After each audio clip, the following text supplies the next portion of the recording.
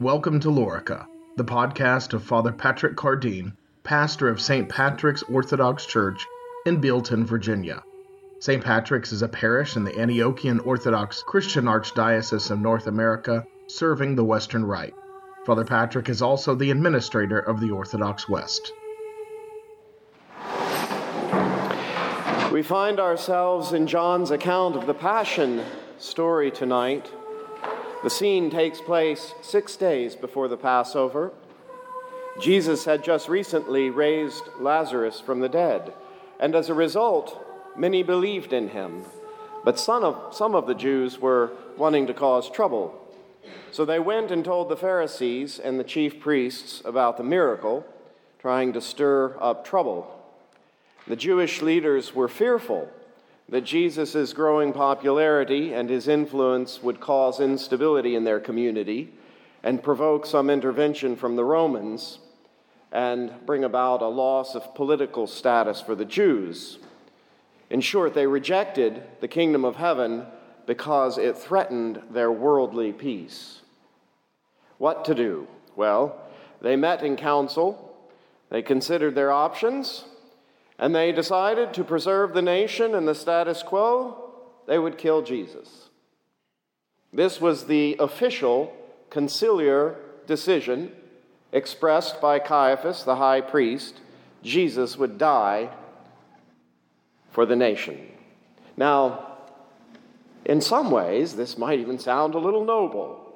They were only looking out for the nation, after all. Israel trying to protect what God had established. They just had a bad idea about how to go about it. Nothing more than poor judgment. In fact, I was flipping through channels a couple days ago, or maybe it was yesterday, and this time of year, there's a lot of shows about, this week and Easter on TV, and I happened to click on, and there was a story about this very thing and about Caiaphas. And the narrator on the show actually said this, actually suggested that, really, the proper way to look at this was Caiaphas was really doing a noble thing. He was just a little confused. It was just poor judgment. He was looking out for the nation. Now, we know that's absurd. These weren't just well-meaning folk who got a little mixed up and accidentally killed the Son of God. It was misguided, but from a good motive, some people say.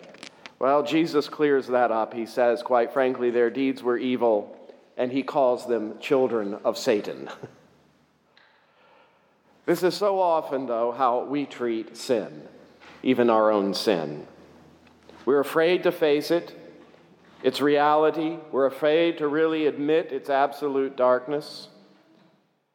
But if we trust in God, if we believe in his love for us, if we believe in his power to deliver us, in his commitment to deliver us and to bring us to a good end, then we would not shrink back. We would not be afraid to face our sin in its ugliness. We would face it and we would deal with it because we would not be afraid, knowing that God shall indeed deliver us from it.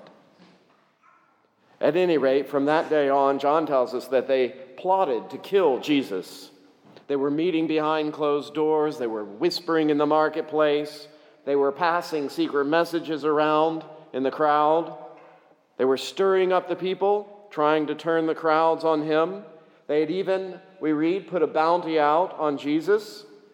They were very hard at work doing God's business to save the nation. They would murder this bastard child who was stirring up all this trouble and putting their Jewish nation in jeopardy. That's what was happening. Jesus was aware of all of this, of course, and he would decide when and how he would be taken by them. They, inspired by the devil, were really just pawns in God's plan. It was all a part of an elaborate scheme for the devil to take the bait which would lead to his own destruction. It's now 6 days before Passover, and Jesus is hiding in the wilderness with his disciples. There's a lot of activity going on in Jerusalem, preparing for the feast. And the scriptures tell us that Jesus was very much on the crowd's mind. Even in the midst of all this hustle and bustle, the chatter among the crowd was all about this Jesus. It was public knowledge that the Jewish leaders had put out a bounty on his head and that were plotting to kill him. John says the crowd stood around the temple, talking amongst themselves and wondering if Jesus would even come to the feast because of the danger. Will he show himself? They wondered. Again, the chief priests had sent word out among the crowd that if anyone knew where Jesus was, they were supposed to immediately report it so that he could be seized. The time comes now for Jesus to re-enter the public scene, and so he and the disciples come down from the wilderness into Bethany to visit his good friends, Lazarus and his two sisters, Martha and Mary, and they have supper together. Martha served the dinner, and Lazarus sat at table with Jesus. As a side note about Martha, in this scene, her attitude is contrasted towards Jesus from the last scene where she reproached him about her dead brother. Her earlier arrogance has now been transformed by the miracle of Lazarus' resurrection. Now she quietly, gracefully serves. It is in Martha's nature to serve. She has a gift of service. Before, though, she was anxious, distracted in her serving, but now she serves graciously, humbly, quietly. Her serving itself has been transformed by her brother's resurrection. Her serving is a prayerful service, a holy service. The scene moves to her sister Mary, who John tells us takes a pound of costly spikenard and she anoints Jesus' feet and then wipes his feet with her hair. And he says the whole house was filled with the fragrance of the oil. There's nothing really unusual about anointing someone with perfumed oil in their day for some special festive occasion, but it was absolutely unheard of to pour an entire year's wages worth of costly oil on someone's feet. Mary demonstrates an extravagance of shameless love for her Savior. She is extravagant in her humility by anointing his feet. It would have been perfectly proper to anoint his head, but she stoops as low as it is possible to express the depth of her humility and her love before him. In fact, she, this woman, prefigures Jesus' act of humility when he would shortly wash the disciples' feet, the task of a lowliest slave. Then the disciples would wash one another's feet in obedience to Christ in their life because Jesus had washed theirs. But here is Mary, without the example of the Lord. It is she who sets the example and first washes his feet. She is extravagant in her love by the cost of her sacrifice. The cost of her sacrifice has no real utilitarian value. It's no practical purpose. Just like the sacrifice of worship is poured out, just like the Jews poured out the blood of the grape upon the altar, her sacrifice of worship is like that burnt offering, a sweet-smelling smoke to God, a libation that is poured out and then gone, a burnt sacrifice that goes up in smoke and is gone. There's nothing left. As far as the unbeliever is concerned, there's nothing to show for it. What is its purpose? What did it produce? What a waste. Well, the devil Judas calls this a waste, and the Savior rebuked him. We, on the other hand, who are in love with God and understand such things, call it sweet communion, adoration, and love. She's shameless, too, when she wipes his feet with her hair. This would have been completely unacceptable for a woman to loose her hair in public, but she did not pause, even for a moment, to calculate public opinion. She was caught up in her love for Christ. She expressed it without a hint of self-consciousness. She was not absorbed with herself. We likewise need to get out of our own heads in order to truly love God in this way. We're so wrapped up in our own insecurities and our judgments of others.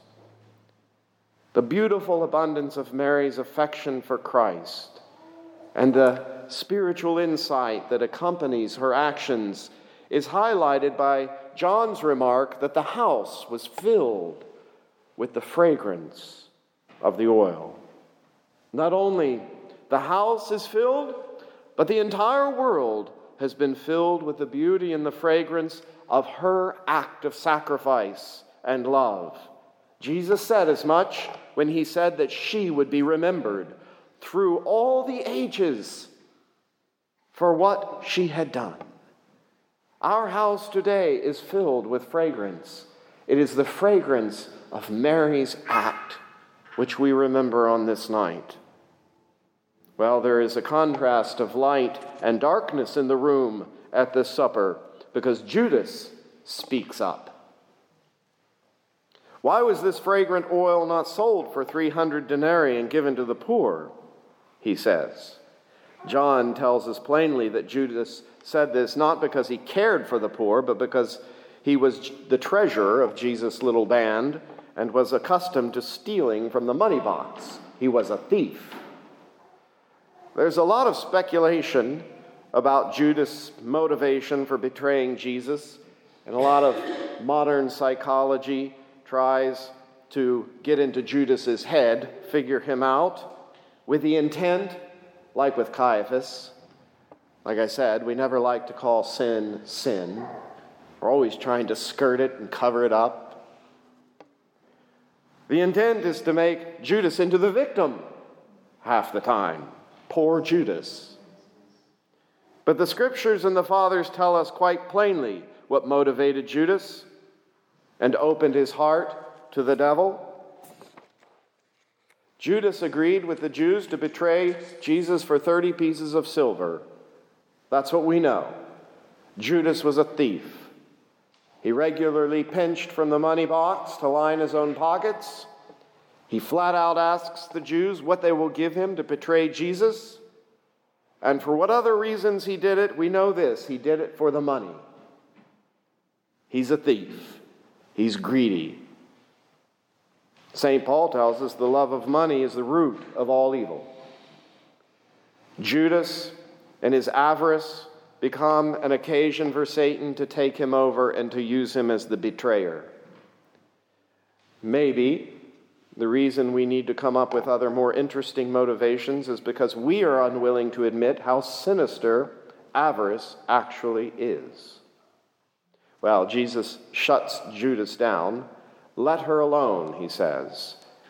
Jesus is not going to let this devil cause Mary, beloved Mary, sweet, loving, godly, virtuous, holy Mary, cause her any problems. Then Jesus reveals the greater significance of her actions. She has kept this for the day of my burial. This day of Jesus' presence at table with Lazarus is the preparation for his burial. Mary is the first one to recognize the significance of Jesus' death, and we are to see in her insightful and prophetic act the symbolic embalming of his body for burial, as though he were already dead. In the Mass, we refer to the bread and wine, the gifts, as before they are consecrated, as spotless and holy, as sacrifices. We call them this before they become the body and blood of Christ, because we are in the Spirit. We are transcending time in this moment, and we are anticipating the eschatological reality that is present in these gifts, what they will shortly become, a few prayers hence. Similarly, Mary embalms the body of Jesus, with her extravagant, shameless humility and love, pointing to his ultimate sacrifice, of his ultimate gift of himself for the life of us all. It is his gift that inspires her to offer herself to the Savior. In the name of the Father, and of the Son, and of the Holy Spirit. Amen. You have been listening to Father Patrick Cardeen, pastor of St. Patrick's Orthodox Church in Bealton, Virginia. This has been a production of the Orthodox West.